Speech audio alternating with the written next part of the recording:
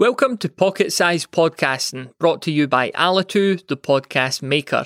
And on this episode, we're talking about the myth of the podcast launch. The term launch is ambiguous because creating your show and publishing your first episode means that you're launching your podcast.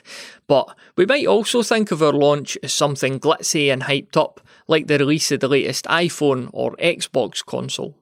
When new tech or even new books are released, they only have a few weeks to sink or swim because of how sales and charts work in these fields. The good news, this has absolutely nothing in common with podcasting whatsoever. Some of the most successful podcasters spent months or even years talking to tiny audiences before their consistency and hard work eventually paid off. So sure, promote and market your new pod as best you can when it's released. But the most important thing isn't how much hype you drum up, it's how soon you get back to work on your next episode.